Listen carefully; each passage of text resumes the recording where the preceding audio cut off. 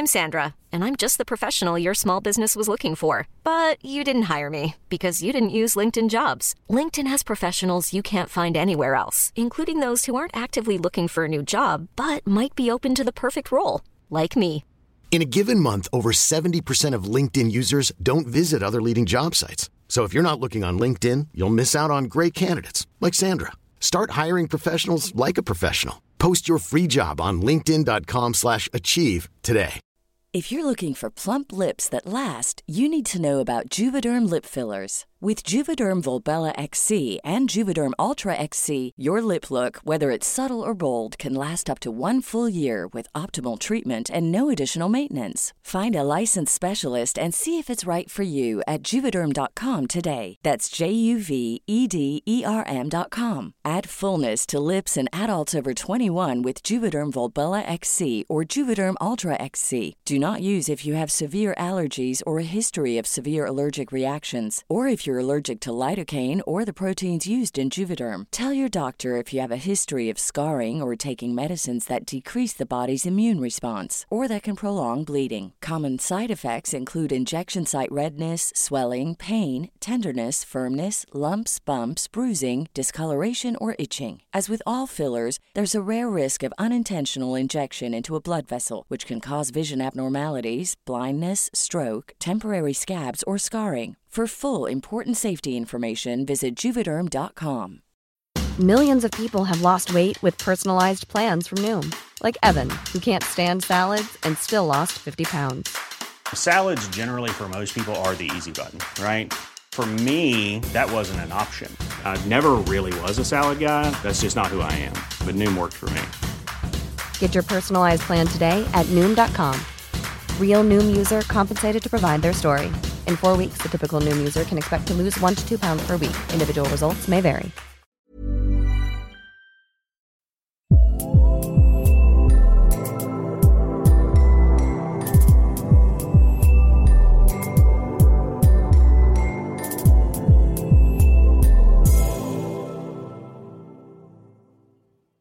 Hello, and welcome back to Gay Actually, a series as part of the UK Film Review Podcast. Today is a special episode because we are recording on the hottest day of the year, virtually, because why not? Why take public transport in this weather, basically? Let's introduce ourselves. My name is Amber, and I'm with the lovely Joyce once again for this podcast. Hi, Joyce. Hi. What's going on?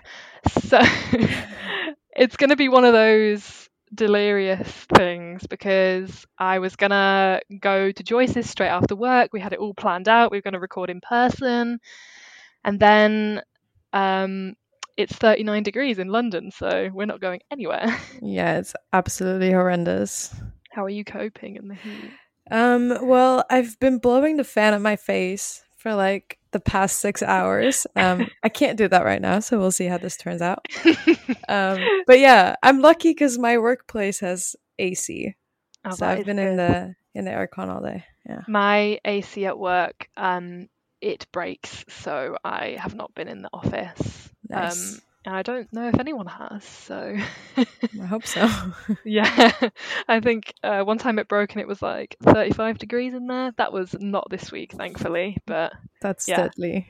Yeah. Not fun vibes. But anyway, we digress. Today on this hot, humid evening, we are going to be talking about authentic transgender representation in cinema and just representations of transness in cinema more generally. That is what we're going to be talking about. So, just to give a little disclaimer as well. Amber and I are both cis women, and we're not trans ourselves, but we love cinema and we are fans of cinema, and especially queer cinema, and this is what the podcast is all about. So we just want to talk about these films from our perspective as cinema academics. And members of the LGBTQ plus community. But we do want to acknowledge that we're not trans ourselves. Absolutely. I think it's important to preface that obviously these are our opinions as queer women, definitely. Also, in the spirit of me forgetting where my brain is at because it's so hot, forgot to ask you, Joyce, what's something gay you've done this week? Oh, fun. So actually, something gay I did this month is I failed my driver's test. Did you? Wait, did Yes. you do it in the UK? No, I did it in Belgium. Okay. But I think that's pretty gay because of the gay stereotype that Yeah. gays can't drive. It's either you can't do maths or you can't drive, and there's another one. I can't do I either. can't remember. I can't do maths. I can drive. Well done. Oh yeah. Well, I'm sorry you failed, but that is true to gayness, so you have to be celebrated. Just being authentic, you know. Yeah, so. Definitely. You're just being real. You're just being you. Yeah. Pride. So what's something gay you've done recently? So let me think. I have not been my best gay self this week. I know, it's so sad. However, I did go to a roller derby tournament this weekend, and I feel like, even though it's not a gay sport, it does have definitely gay / pride vibes. A gay sport. Yes, my friend, shout out Lauren, love you.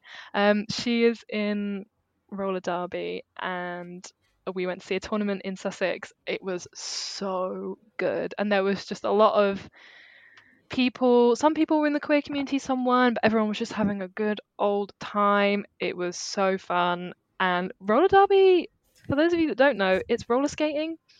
It's brutal. Really? It's a contact sport. It's one of the only sports, if not the only sport, that does defense and offense at the same time.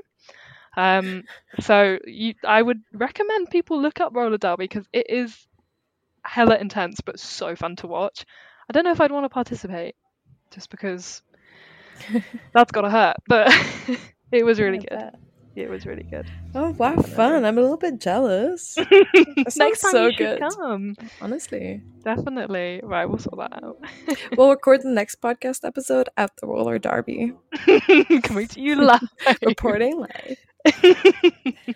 Excellent. Right, let's jump in to talking about transgender representation in cinema. So let's kick this off. Joyce, do you remember the first kind of acknowledgement that you had on how am I phrasing this? The first experience of seeing a trans character on screen, like that you knew was trans? Yeah, actually, this was like really easy for me to remember for some reason, but this is gonna sound funny because this show has nothing to do with like trans necessarily. Sure. But there was this character on Degrassi, The Next Generation, which was my favorite show when I was like 12, 13. His name is Adam, and he was a trans character. And I think before that, I never really experienced or like acknowledged any other trans characters on a screen, whether it's like film or television. I think he was kind of like the first one to catch my eye and to make me think about what it is. And so I feel like when you were 12? Yeah, I think 12, 13, something like that. Nice. And his representation was actually pretty good. There was, some... Yeah. Obviously, he struggled a lot, but everyone does in Degrassi. But he struggled a lot with his identity. And there are some moments, that aren't necessarily that great. But I think generally the representation was really good. And it was a really important representation as well. But Degrassi, like, broke a lot of those barriers, of taboo and all of that. So... That's so good. That's so good that you kind of saw that character when you were, kind of young, and you had it was presented to you in a more positive way. Yeah. Shall we say. That's so good. I feel like that is something that we didn't get a lot in terms of all queer characters. Definitely. So at that age, so that is really good that you saw someone kind of trans and positive. My my first experience was not like that, shall we say. I saw Ace Ventura: Pet Detective, and I'm sure like it's quite a mainstream film. So, the character of Einhorn is, trans.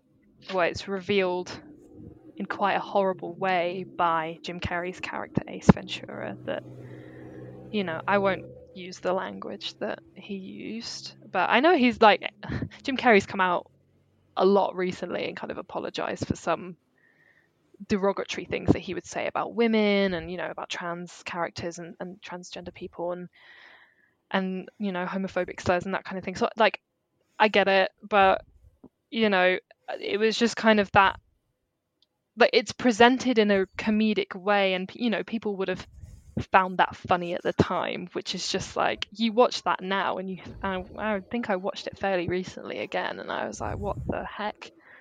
Like, how did that fly? Like, how was that, like, regardless of gender, how is that an appropriate way to behave towards someone? No, genuinely, I think trans people have had it the hardest, the longest in the LGBTQ plus community. Definitely. I mean, especially still to this day, they're not taken seriously. Like, not.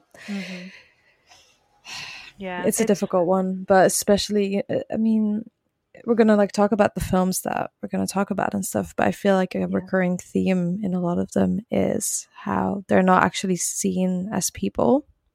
Yeah, so definitely. Ace Ventura kind of shows that. Yeah, 100%. It's just so derogatory. Even like, and I mean, there's a whole scene of where Ace Ventura discovers that Einhorn is transgender, and just he has just such a there's a montage of him having a really negatively physical reaction to the discovery, if you can call it, a discovery. But it was just so terrible, and I think, as a child, like, I think that did go over my head, but especially as I got older, I kind of thought, wow, like, that is not okay at all. I'm just gonna plug my laptop in because it's dying and I forgot to do it before we started. Not good. I mean, I don't think I'm gonna do much editing to this one, so well, the people will just have to deal with me plugging in my laptop. There we go. Enjoy this little behind the scenes moment. A little behind the scenes, a little gay actually exclusive. Oh, hell yeah. If we had Patreon, that would be just like this 5-second clip of you plugging in your laptop. Oh, anyway, I know we both have seen the. Okay, sorry. This car just hopped. Wow. The people are going to have to deal with the fact that it's been 40 degrees today and we have our windows open. Yes. Like, and I live on a busy street. And I also live on a busy street, so it is fine. It is all good.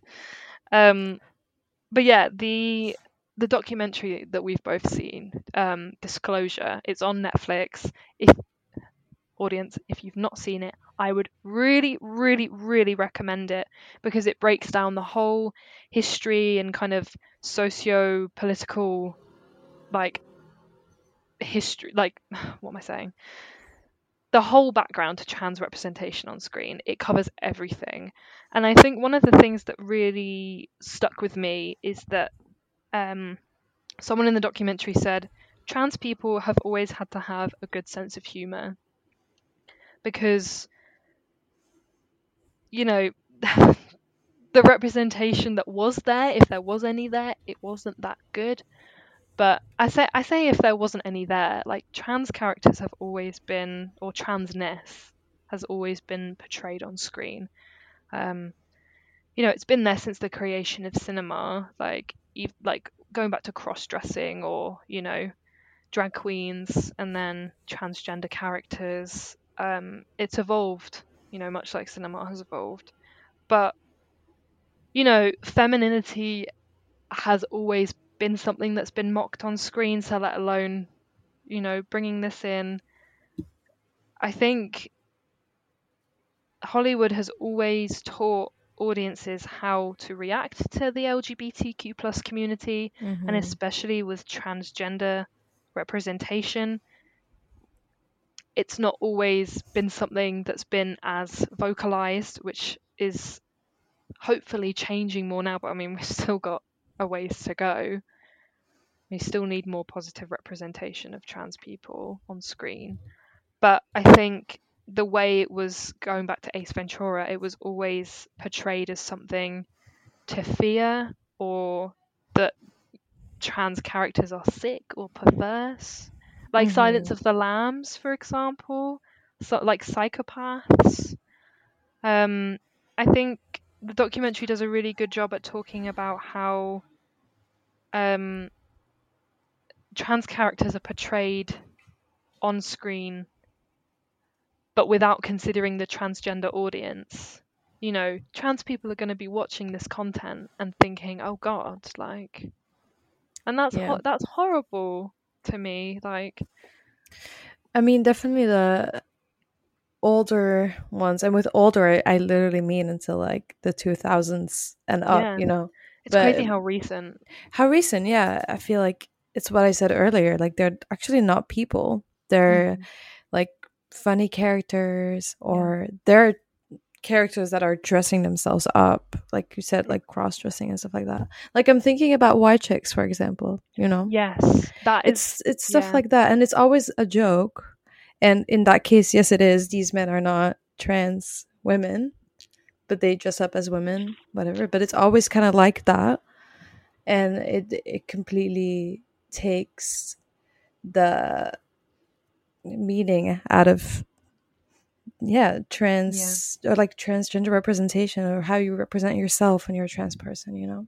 Yeah, it's absolutely. It's interesting that you say that as well, because I think the documentary talked about this as well, about how drag was portrayed in relation to being black, and specifically a black man, about how it was kind of a thing that black actors had to do, you know, dress up, like cross dress. It was kind of, I think it was described as a quote unquote rite of passage, but then, you know, it's kind of the same thing where, you know, femininity is mocked, so, you know, the black person is being emasculated, and then that ties into a whole other issue. Like, not only are we being, you know, anti-trans, but we're being a bit, you know, racist as well.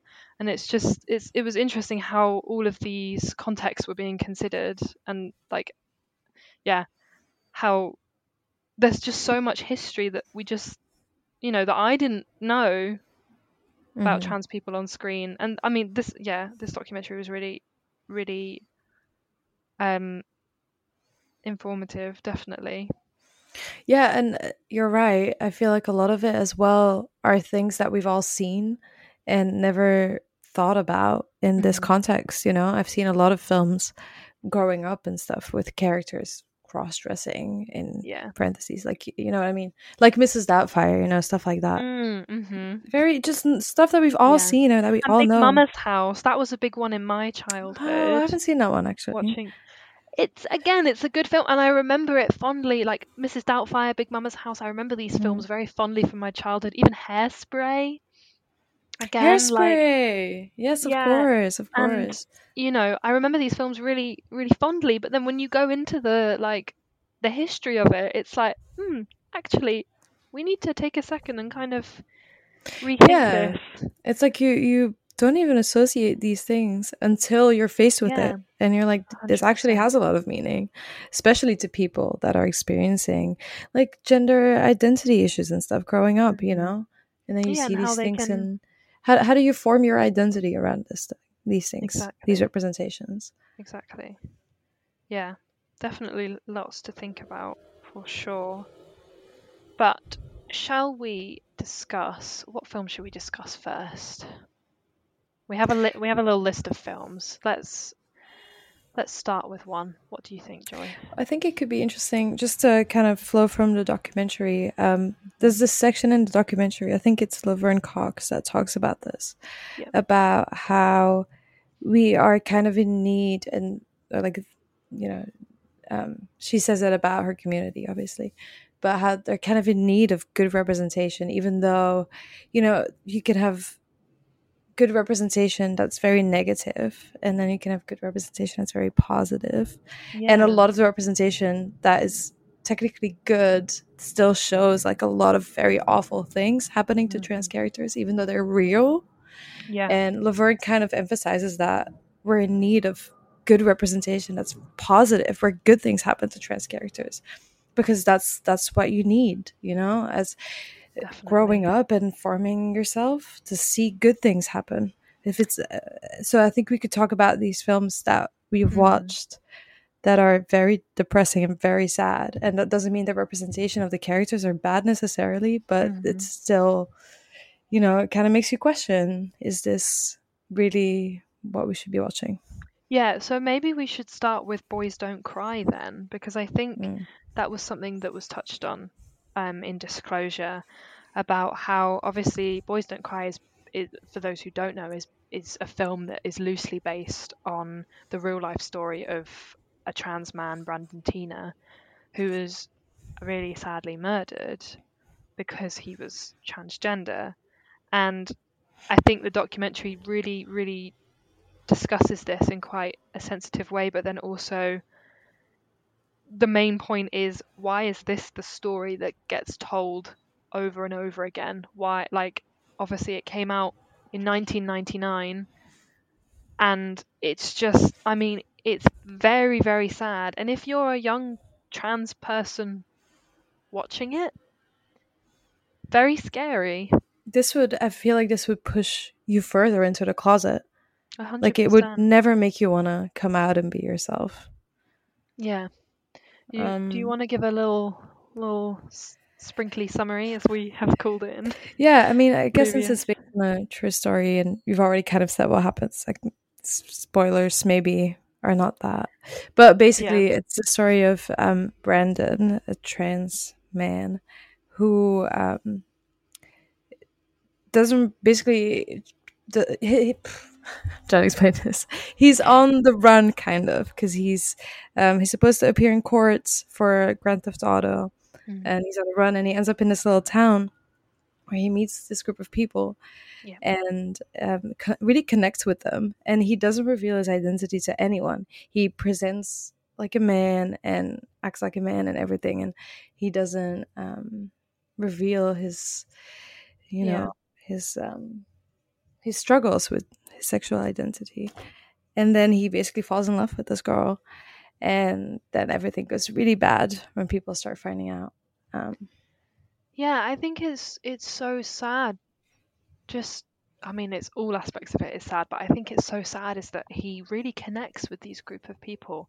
He's been struggling, because the film starts with him running away from the brother of his ex-girlfriend, who finds out that he's transgender, and he's escaping kind of, you know, that persecution and that violence. And he goes to this small town, and he finds this group of people that really, really like take him in, and they're like, oh, you're one of us, blah blah blah. And he's never had that before, and that's so nice. And the first half of the film is kind of nice in that sense. You know, there is that underlying anxiety of the fact that he is going stealth, so he's not telling anyone that he's transgender. But then the issues for him only start when they do find out that he's transgender, and that's so sad, and it just shows the lack of understanding, especially in the American South. And you know, all the people in the film are very conservative, and they don't understand. You know, they think Brandon is a lesbian, and it's very you know, degrading and damaging to Brandon. He's very upset, understandably. And the thing with Brandon as well is that he doesn't really have the vocabulary or the knowledge about himself either. So when, like, he called himself a hermaphrodite. How do you pronounce that? Hermaphrodite. Yeah. At some point, because I didn't know if that was he was saying that in earnest or not, or if that's that's the only word that he thought that Lana would understand. Yeah, I think that's what it is. I feel like, and he says at some point he struggles with his sexual identity, but the word trans or transgender never even comes up. Like, he seems very isolated as well. So because there's no examples around him, which is again is, and he doesn't seem to really understand like his anatomy and when these people obviously find out and become extremely violent, like emotionally and physically towards him, he doesn't seem to have the right way to process these things. Like, I mean, I agree. His bodily autonomy, his autonomy is just not there. He doesn't get to control his body or anything like that, and it's in any way, and it is just I think not only is it sad because, like, obviously Brandon was a real person and he was really failed by the society that he lived in, but also the message that his story represents is that obviously this came out just before 2000. The events themselves happened in 1993. I think as a, looking at that, you think, people at the time must have been thinking, is this what's to come in the 21st century? Is this how trans people are going to be treated? Like, it's not very nice. But yeah, I mean, in terms of the film itself, I think Hilary Swank is fantastic as Brandon. I think she gives a really good performance. Did she win an Oscar? That rings a bell, actually. Yeah, I think so. I think she won an Oscar. I mean, the performance is good for it. Obviously, I'm speaking as very much a product of its time, because I know that there is a debate now in terms of, she's a cis woman playing a trans man, and I know there's debates around that, and I'm not. But yeah, a very well made film, I think. What do you think, Joyce? Yeah, I definitely think so. It's just incredibly hard to watch. I really struggled, actually. Yeah, I can't even imagine being a trans person in the closet or not being quite sure about your identity and having to watch this. Like, it's dead awful, really. Yeah, I think there's a scene that I feel like this film is very comfortable with it and in showing it so graphically that in a way that I feel like not a lot of films do. And that almost seems to be because Brandon is trans. And I feel like you see that a lot with how trans bodies are treated violently on screen. It's always so extreme and so graphic. Yeah, 100%. Like, there's no inhibition almost. And this scene, it's like a sexual assault scene that happens, is so horrible and it's so graphic. And it almost seems like the film is like the film can almost do it because Brandon's trans, and that's where it wronged me a bit. I think I agree with you, definitely, because again it comes back to that thing of, were trans audience members considered enough?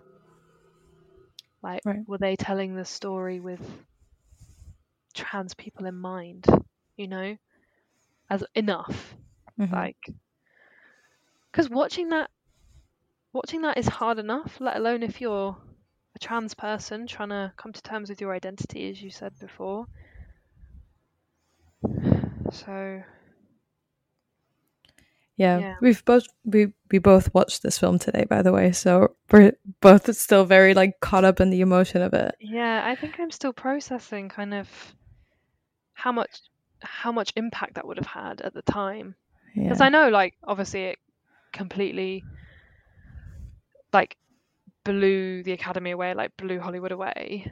I get all of that, but I think even when I was growing up and discovering my sexuality, I Boys Don't Cry was always on the radar of queer films that you have to see, and I knew how violent it was going to be, so I never watched it until today. But maybe I should have. There is one thing I think it has going for it, though, and I think this is also where it gets a lot of its recognition. But there is this constant sense of hope in Brandon's character. Like he never gives up hope, even after the very worst happens to him. He still has this like spark in him to like keep going. And life is tough, and like he's been through everything you can imagine a person going through, and he still wants to pursue like his love and his passion. You know, that unfortunately it doesn't end like that. But there's always this sense of hope and just being like so true to himself. Yeah. You know, and I think that's a really beautiful side of it, and maybe that's why people are so drawn to this as well as a trans narrative. But you know, it's a very double-edged sword. Absolutely. I feel like a lot of these films are quite a double-edged sword, because obviously it's, you know, I don't want to take away from, I want to obviously pay attention to all opinions, but I feel like a lot of these films, there is a lot of critical debate about the authenticity of them in terms of representation. In the spirit of being unsure about representation, kind of in the present day in 2022, I do want to talk about The Danish Girl. Obviously, a very, very high-profile film again in Hollywood. Eddie Redmayne was nominated for an Oscar for his role playing Lily Elbe, and Alicia Vikander won Best Supporting Actress that year. It was 2015 the film came out. I don't know if it was 2015 or 2016 Academy Awards. Anyway, I digress. She won the Oscar. Eddie Redmayne was nominated, and I think it received a couple of other nominations as well. But so, Joyce, you haven't seen this film, but what do you kind of know about it? Well, I feel like I know it's based on a true story of one of the first, or like a trans pioneer woman, Swedish, I think? Danish. Oh. I literally cannot believe myself right now. I said this Danish, is what the heat is doing to me. The film is literally called The Danish Girl. I didn't even realize I said Danish, and then I was like, wait, it's literally called The Danish Girl. I'm literally so embarrassed right now. You have no idea. No, the heat has fried my brain. I'm keeping that in. So The Swedish Girl is about what the hell? Okay. Anyway, I needed that. That's a proper belly laugh. I honestly, I can't believe how serious I was about it. I was so like Swedish. Anyway, it's set in Copenhagen, in Denmark. Love that. Not Sweden. Stockholm. Anyway, carry on. Reset. Breathe. Okay. Okay, I'm back. So, based on a true story, trans pioneer, Danish woman, who was also married to a woman. Yes. Yeah. And obviously I know she's played by Eddie Redmayne, and this is mostly why I never watched the film, because it came out, and then I feel like almost immediately there was so much drama around Eddie Redmayne playing a trans woman. I agree. I feel like The Danish Girl, I mean, I could be wrong, but in terms of mainstream representation, I feel like The Danish Girl really was at the beginnings of the conversation in terms of, you know, the debate of whether or not cis actors should be playing and cast in trans roles. I think that was really the catalyst for that. In my perspective, anyway. Yeah, I remember it like that as well. Definitely. Because I think like Eddie Redmayne, obviously, there's no denying he's a good actor. Like he gives everyone in the film gives a good performance. But I think the fact that it's the trans aspect of it is performative. I think it doesn't. When I was rewatching it, it didn't sit right with me, because I was kind of thinking, like, I'm watching it kind of reduces the character to just their transgender identity. Yeah. And that I don't like. Yeah, and actually, this part in Disclosure was also very interesting talking about this. How when you see a trans character on screen and then you see them in real life and they're just like a man or a woman, like a cis man or woman, you kind of associate being trans with a performative act instead of looking at it as a full person. Definitely. And which is not that good. resonated with me. That made a lot of sense, you know? Like, Eddie Redmayne plays a trans woman, but he's a man in real life. So what does that a say? Very, a very masculine man. Well, sure.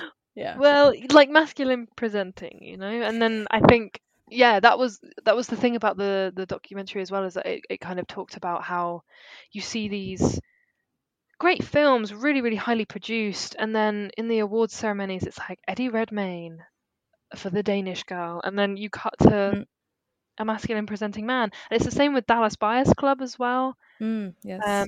With Jared Leto winning the Oscar for his character. And again, it's kind of the same thing, as we're reducing the character to just a trans performance, and that's not how it should be. That's not authentic.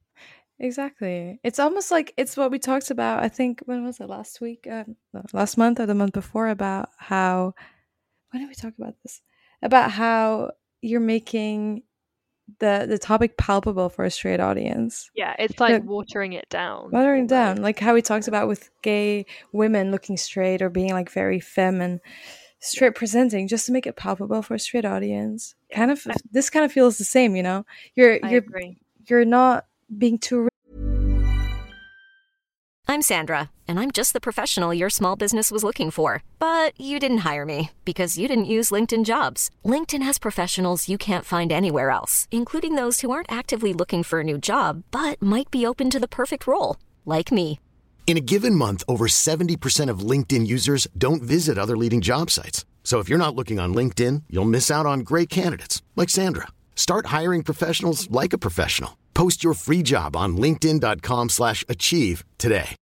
Millions of people have lost weight with personalized plans from Noom. Like Evan, who can't stand salads and still lost 50 pounds.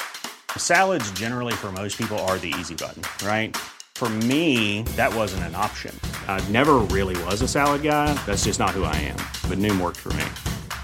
Get your personalized plan today at Noom.com. Real Noom user compensated to provide their story.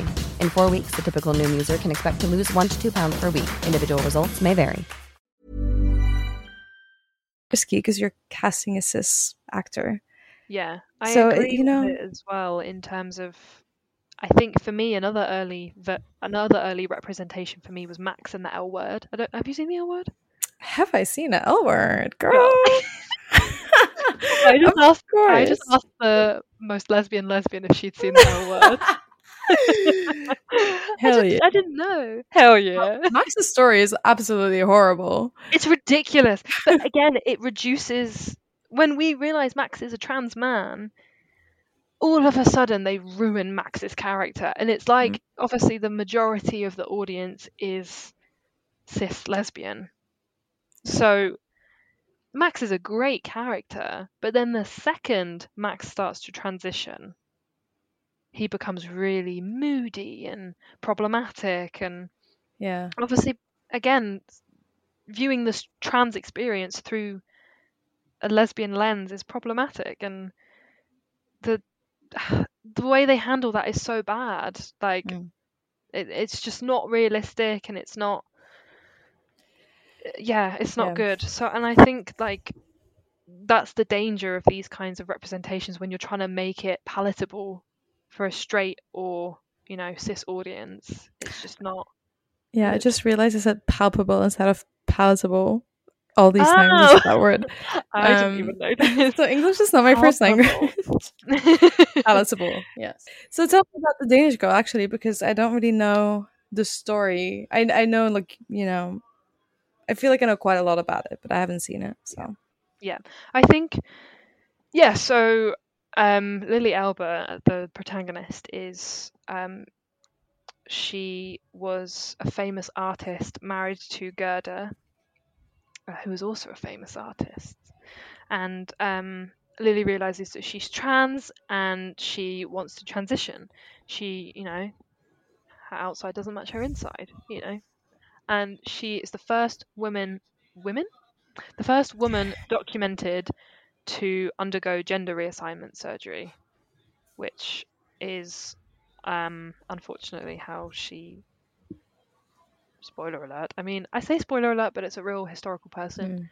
It's how she passes away. But again, going back to what we were saying about the performance of transness, there's a real, in the film, I mean, it's a beautiful film, the score is amazing, and like the landscape and cinematography, all that fun stuff is glorious. There's a real focus on clothing and the feeling of the clothing. Lily was always like stroking clothes and touching her clothes, and other clothes hung up on a rack, and there's a real focus of taking them off and putting them on. Again, focusing on the trans element of it. She's very observant about clothes as well. She always notices women that are wearing beautiful clothes. And it is interesting because Lily and Gerda are so vulnerable with each other, and it is good to watch that she comes out to her wife as trans, and the reaction isn't overwhelmingly negative, considering the time as well. It's the early 1900s. It's obviously difficult because Gerda's trying to mourn the loss, I guess, of her husband, but then, embrace this new woman, and then, their marriage is dissolved and she has to be supportive of Lily in a different way, but she's always there for her. But there's no language or understanding of what is going on, and it's just, yeah, I mean, it's a really good film in terms of navigating being trans when there's no representations or words for it anywhere, and because no one knew what it was, right? So, which I guess is kind of similar to the way in Boys Don't Cry. Lily is treated kind of as a perversion, as something that doesn't make sense, but she knows who she is, and that's a really powerful narrative. But yeah, I don't know how I feel about what we were talking about before in terms of Eddie Redmayne obviously playing this really important historical trans figure. Aside from the criticisms and stuff, I think this is from our list, the one Hollywood Oscar baity kind of movie. Yeah. So big audience, big reach, easy to access, and that is always important. Stuff like that, important story, and so in that way it's good, and it should be appreciated for that. Yeah, definitely. So but yeah, shall we move on to, I'm looking at the time and we've been going a while already. We always do this. No, I was like, an hour. I'll have to make cuts. It's fine. I'm gonna have to deal with it. Let's talk about Tangerine. Okay. Sean Baker. I had never seen anything by Sean Baker before. Have you? Have you not seen The Florida Project? I have not. It's one of my favorite movies of all time. Okay, well, I'll add it to the list. Good. Please watch it, honestly. It's brilliant. Yeah. So I've always wanted to watch this one, actually, and it just kind of never happened. Yeah. Especially because it's such like a feat of filmmaking. Like, it's all shot on an iPhone, and it's exciting. I was gonna say, apparently, I read up on it. I was doing my research. Apparently, that wasn't a thing that Sean Baker publicized until it premiered at what festival was it? Toronto? No. Toronto. Yeah. It premiered at the festival, and then they were like, by the way, it's shot entirely on an iPhone 5S. So crazy. They should have been sponsored by Apple. Yeah. I wish.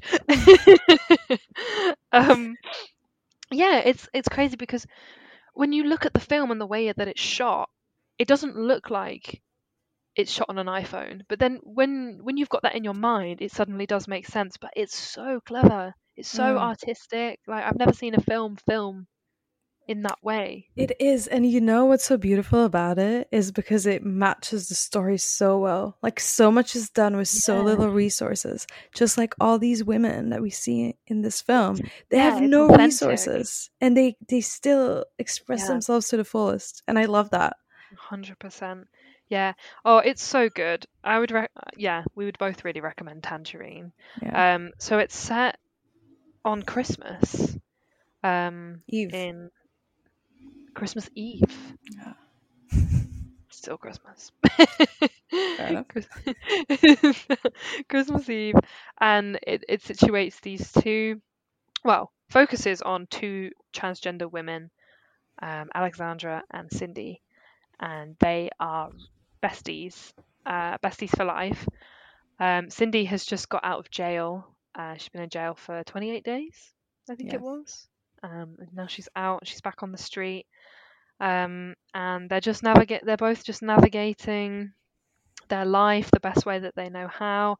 And it's so brutal. Like, the story, like, it is genuinely just, I mean, also, like, it's funny, like, how they're speaking to each other. Like, I loved it. Like, there is comedy there, and there is tragedy as well. But it is very much like a drama. Like, Cindy is out for blood, basically, because her boyfriend or pimp, both boyfriend and pimp, she finds out that he's cheated on her with another woman, and she's like, right, I'm out for revenge, let's go. And Alexandra is just kind of like, no, don't do, okay, fine. It's just along for the ride. It is a story of survival. Like, as we said, it's shot on an iPhone. It's not romanticized at all. And yeah, it is just real. And I like that.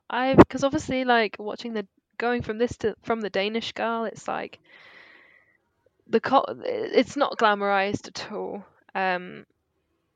There's the realities of sex work are depicted, and which isn't necessarily something that I've seen on film done well before. And yeah, what do you think about? Yeah, you're right. And they have so much agency as well, which I love. Yes. It's like you say, sex workers haven't really been depicted like that, I think. Yeah, that the control that they have over their lives and their bodies is really, really important.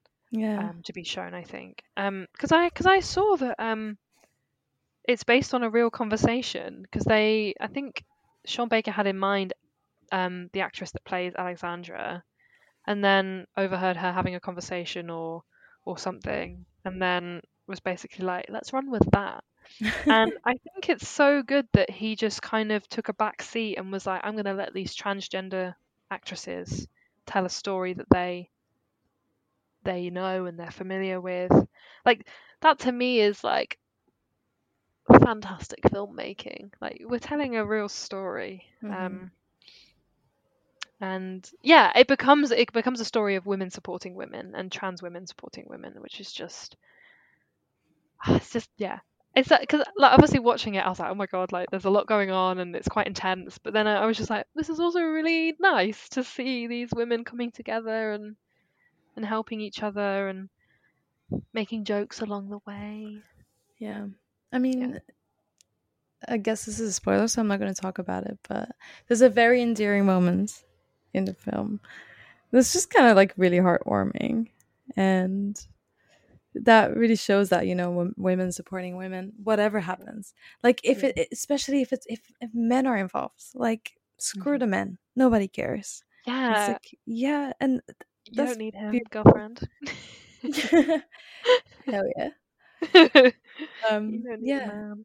There's this really strong sense of community, and it's kind of fake as well at the same time. Because there's this, this whole kind of plot about Alexandra's performance. She's a singer, and like, no one really shows up, and it's really sad. So, once again, a double-edged sword, but then within the narrative in this case. Mm-hmm.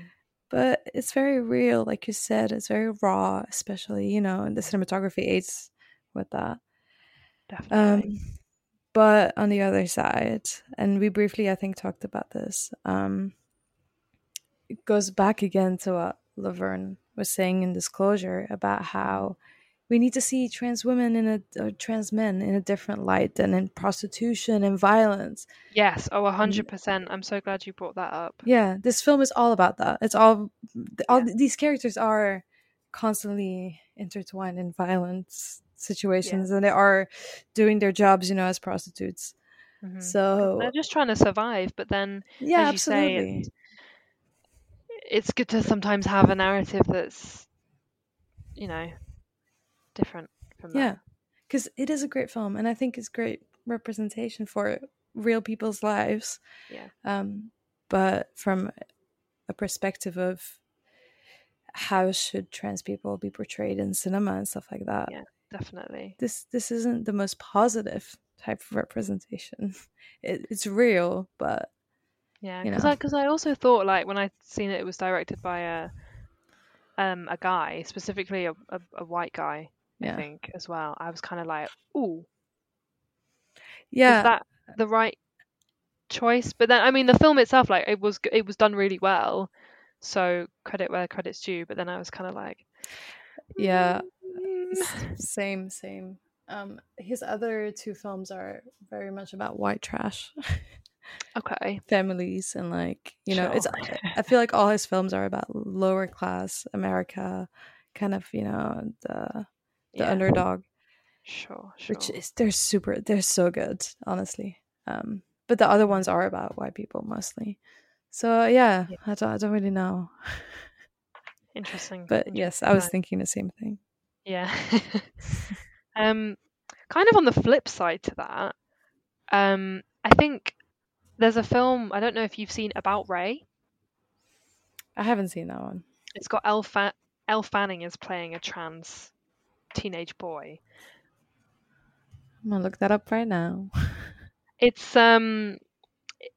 it's a good film. It's very different to Tangerine. But I think originally it was called Three Generations, and then the title was changed to About Ray. It's got Elle Fanning and Susan Sarandon as Ray's grandmother. Love that. Yeah. she's she's a lesbian as well. How have I not seen this yet? Listen, this is why I was like, I need to add this to the list. So let me talk to you about it, because obviously you've not seen it. I'll explain it to you, and then you can tell me. Yes. Tell me if you want to watch it. So basically, Ray is a young man who has just come to terms with the fact that he's transgender. He's, I think, 16, so he's under the age of 18. So legally, they live in New York. They live in a very bohemian New York as well. It's very, like, liberal. Like, he lives with his mum and his grandma and her partner, who is also a woman. So Amen. living with the lesbian grandma, and, like, it's very, very liberal vibes. But then again, we're okay. the attitude is that, oh, why can't he just be a lesbian? And that's what we were going back to before when we were talking about Boys Don't Cry and Max from the L Word as well. And Ray's queer grandma says this, like, why can't he just be a lesbian? It's like, well, no, it doesn't work like that. And to be fair, Ray's mum is very supportive. But the main issue of the film is that Ray needs parental consent to undergo top surgery. How old is Ray? I think 16. Okay. Under 18 anyway, so he needs parental consent. This came out in 2015, so I'm not really sure what the laws were in America at that time. But so obviously Ray's mum is very supportive, but Ray's dad is not on the scene, and there's a whole fiasco with that about trying to get him to find him and get him to sign these documents so that Ray can have top surgery and feel himself. It's very important. Like, he obviously is a young man. He's experiencing quite a lot of gender dysphoria because of, all these different internal and external factors. And I think, it brings up a lot of issues that were very prevalent in 2015 in terms of binding if you're transgender, and then in terms of the school bathroom debate as well. Like, obviously, Ray still going on. Yeah, well, exactly. There's a scene of Ray leaving school and going across the street to a coffee shop to use a disabled toilet, because that's the only toilet that he can use. And it's just that thing of him and his family having to go through so many hurdles for Ray to transition.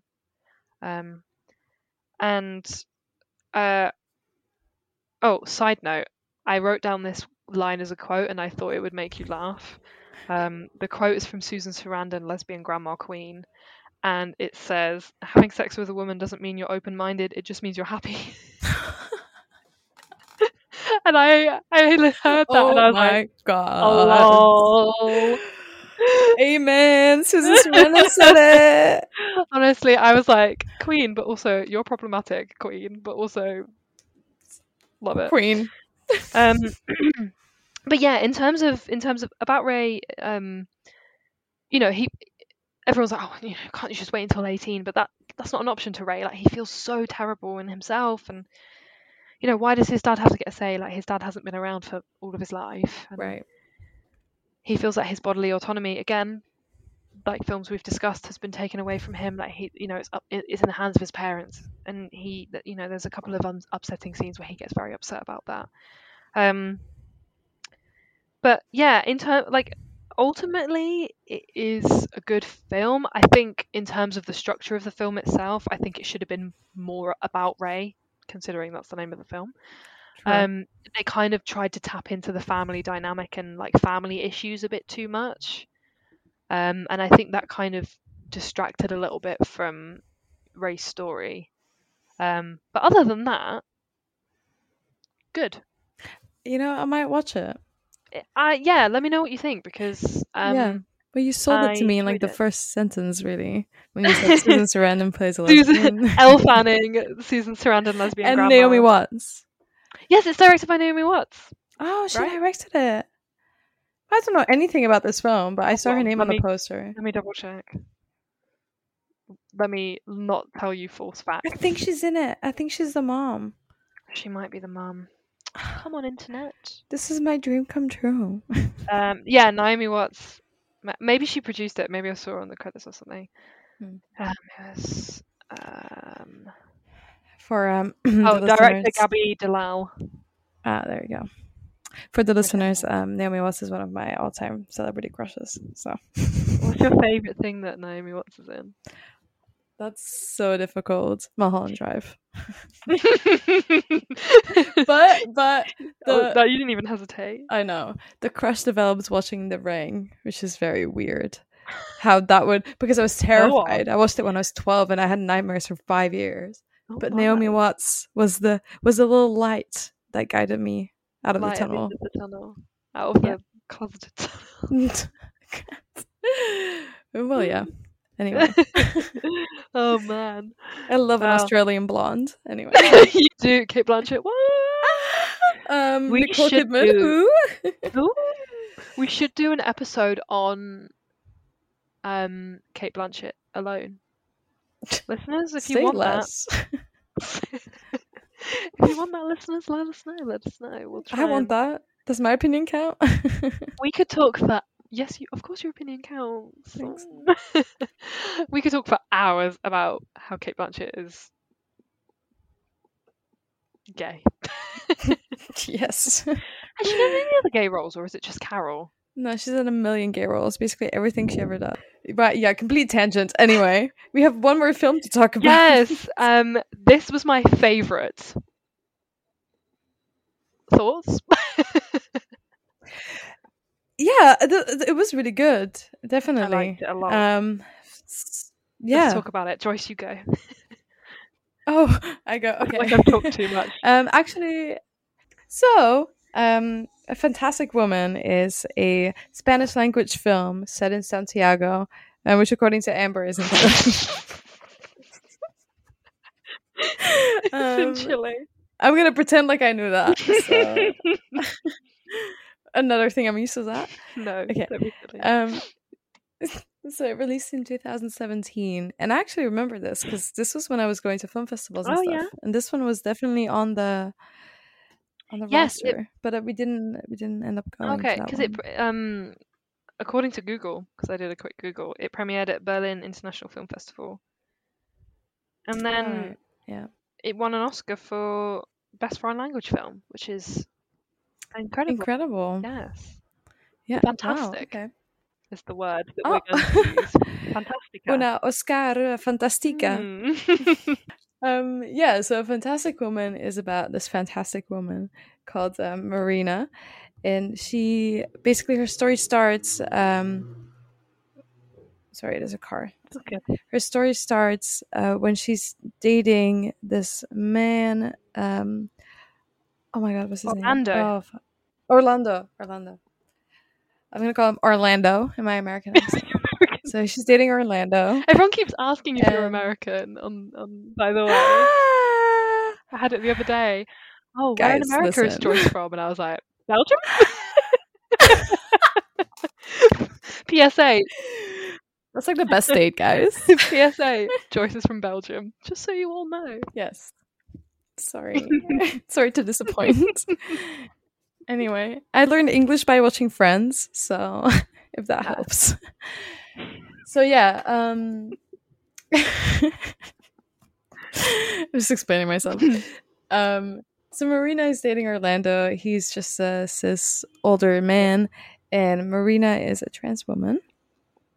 And then one night, Orlando dies from an aneurysm, and the aftermath of this is very sad and depressing. It's basically Marina having to deal with Orlando's family, his ex-wife, his children, who want nothing to do with her because they associate her, I think, with the breakdown of their family unit, but also they see her as a perverse being. Honestly, they treat her like she's not a person at so many points. It's very sad. They don't want her to come to the funeral. They want her to leave the apartment right away. So yeah, Marina goes through this process, really, this like this mourning process, this like kind of separated from all of it. She's not allowed to be part of it, even though she was in a relationship with Orlando and she loved him. Relationship as well. They're so affectionate with each other. Affectionate and very kind and respectful and like loving, and it looked like a perfect relationship.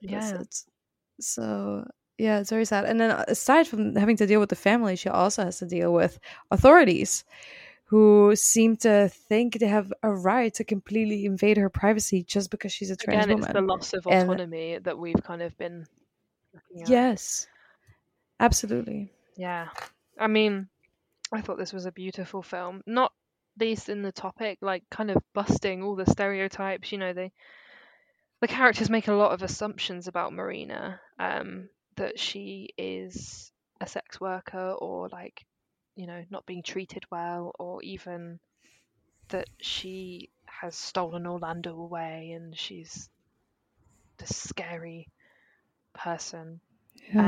He's so old he could be her dad, they say to her. And it's like, if she was a cis woman, would you care? Like, and it just, and she just, I really just admire like how much she just takes it all in, and she's like, they're being horrible to me, but like she just like, even though they're being so degrading and so disrespectful of her body and her mind, it's heartbreaking, and invading her privacy, as you said before, and just the lack of empathy, like it's just like she no spoilers, but like the way they treat her is unforgivable, and she just takes it all in her stride. And I mean, what a strong woman. Like, her character is so layered and so good. It's just amazing. And it's amazing that this film, set in Chile, focuses on a fully fleshed out character, and not like it's a trans woman, and the realities that she has to face, and the mistrust that others have of her. Like, it's just amazing to have a film focusing on that, and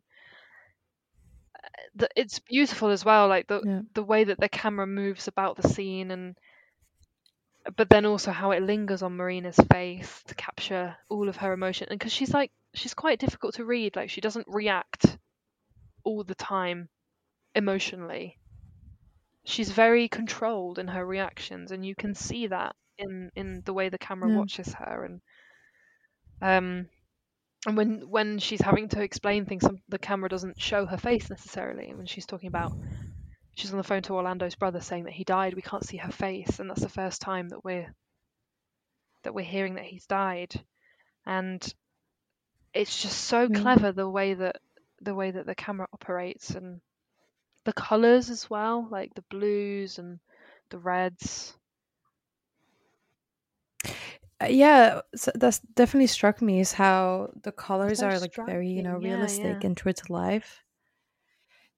Like very grounding, I'd say. Like it really sets it in like a realistic context. Yeah, definitely. And also as well, I feel like music lyrics have a really strong presence in terms of meaning throughout the film. I don't know if you agree, but I just kind of was listening because I had the subtitles on. I was kind of reading the lyrics along, and I was thinking, oh, that's got quite an important meaning in the scene and the film. And I liked at the beginning that Marina was singing a song, and it said, "Your love is like yesterday's newspaper," and it just kind of feels like there's kind of lyrics like that appear throughout the film that are kind of like, does this have a deeper meaning? Like, the film is just so layered, and it's beautiful. I really, really enjoyed it, for sure.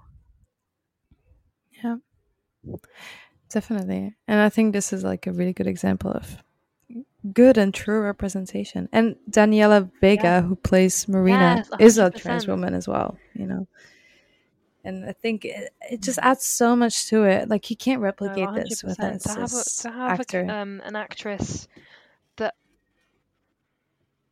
understands all aspects of the character, I think is so, it adds so much to the film. It makes the film. So it's always better, I think, to have a trans voice in that type of film, for sure. Wow, absolutely. What a lovely one to end it on. I feel like we've covered quite a lot of ground. We've gone on a real arc from negative to perhaps more positive and a bit more hopeful as we continue on into the 21st century. Where is 22? Where is 2022 going? That's what I was trying to say. Oh, well, we're like, so it's almost 23 if you think about it, really. I swear, like, this is already our third episode. Crazy. How crazy is that? I'm already excited for the next one. But we'll leave that for another time. Final thing before we go, Joyce, do you have a positive character representation that you want to end on this week? Yes. Tell me. Well, even just for like trans characters in TV right now, they're so good. So many.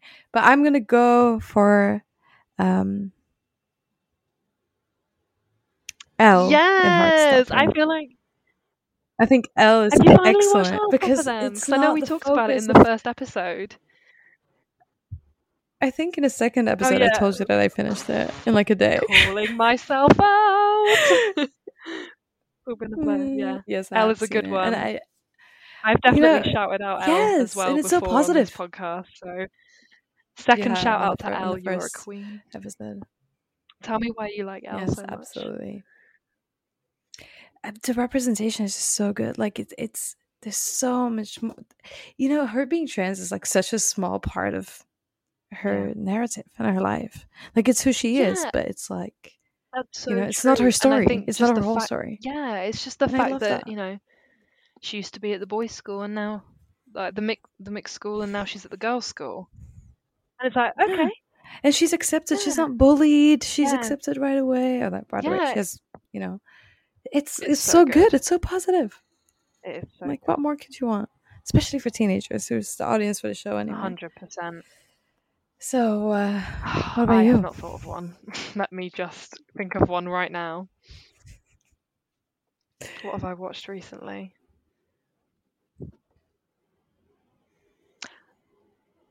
I'm not going to give one. I'm going to do something a bit different. I'm not going to give one that I've seen. I'm going to give one that I want to see, that I'm hopeful for the representation. I really want to start watching Pose. Have you seen Pose? It's top of my watch list, and I want to shout it out this episode because, again, it's the kind of thing of trans women supporting trans women and that struggle that they all go through, and that sense of found family, which I don't think we've talked about in this episode, but I think it's in terms of the LGBTQ plus community, found family and chosen family is something that's really important. And I believe that from what clips that I've seen, that this show does that really well. And obviously having Janet Mock on the writer's room, there's an authentic trans voice there, and that's so important. So I'm shouting out Pose. I want to start watching it. Maybe next month I'll check back in and amazing. Yeah, let you know. Well, I'll start watching it after my dissertation. You need to do your dissertation. Check back in about yourself. How's it going? Ooh, girly girl. And it's actually going fine. Okay, well, that's good. I'm pleased. We can talk about it more when you're not drowning in work. And on that note, thank you so much for listening to this month's episode of Gay Actually. We hope you have enjoyed. We hope we've done these films justice as well. If you liked this episode, feel free to shout us out on Twitter at UKF Review. That's the UK Film Reviews Twitter. And yeah, thanks for listening and take care, everyone. Stay cool. Bye. Don't melt. Bye.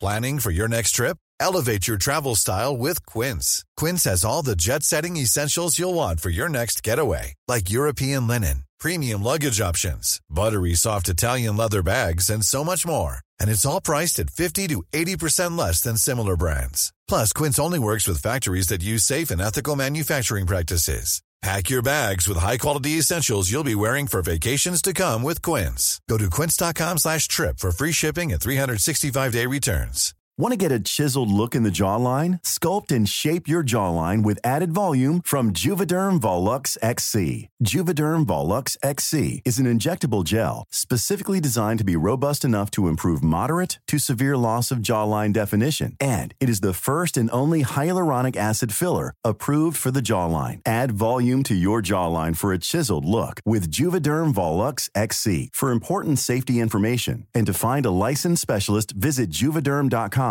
That's JUVEDERM.com. Not for people with severe allergic reactions, allergies to lidocaine, or the proteins used in Juvederm. Common side effects include injection site redness, swelling, pain, tenderness, firmness, lumps, bumps, bruising, discoloration, or itching. There's a risk of unintentional injection into a blood vessel, which can cause vision abnormalities, blindness, stroke, temporary scabs, or scarring. Talk to a licensed specialist to find out if it's right for you. Visit Juvederm.com. That's JUVEDERM.com.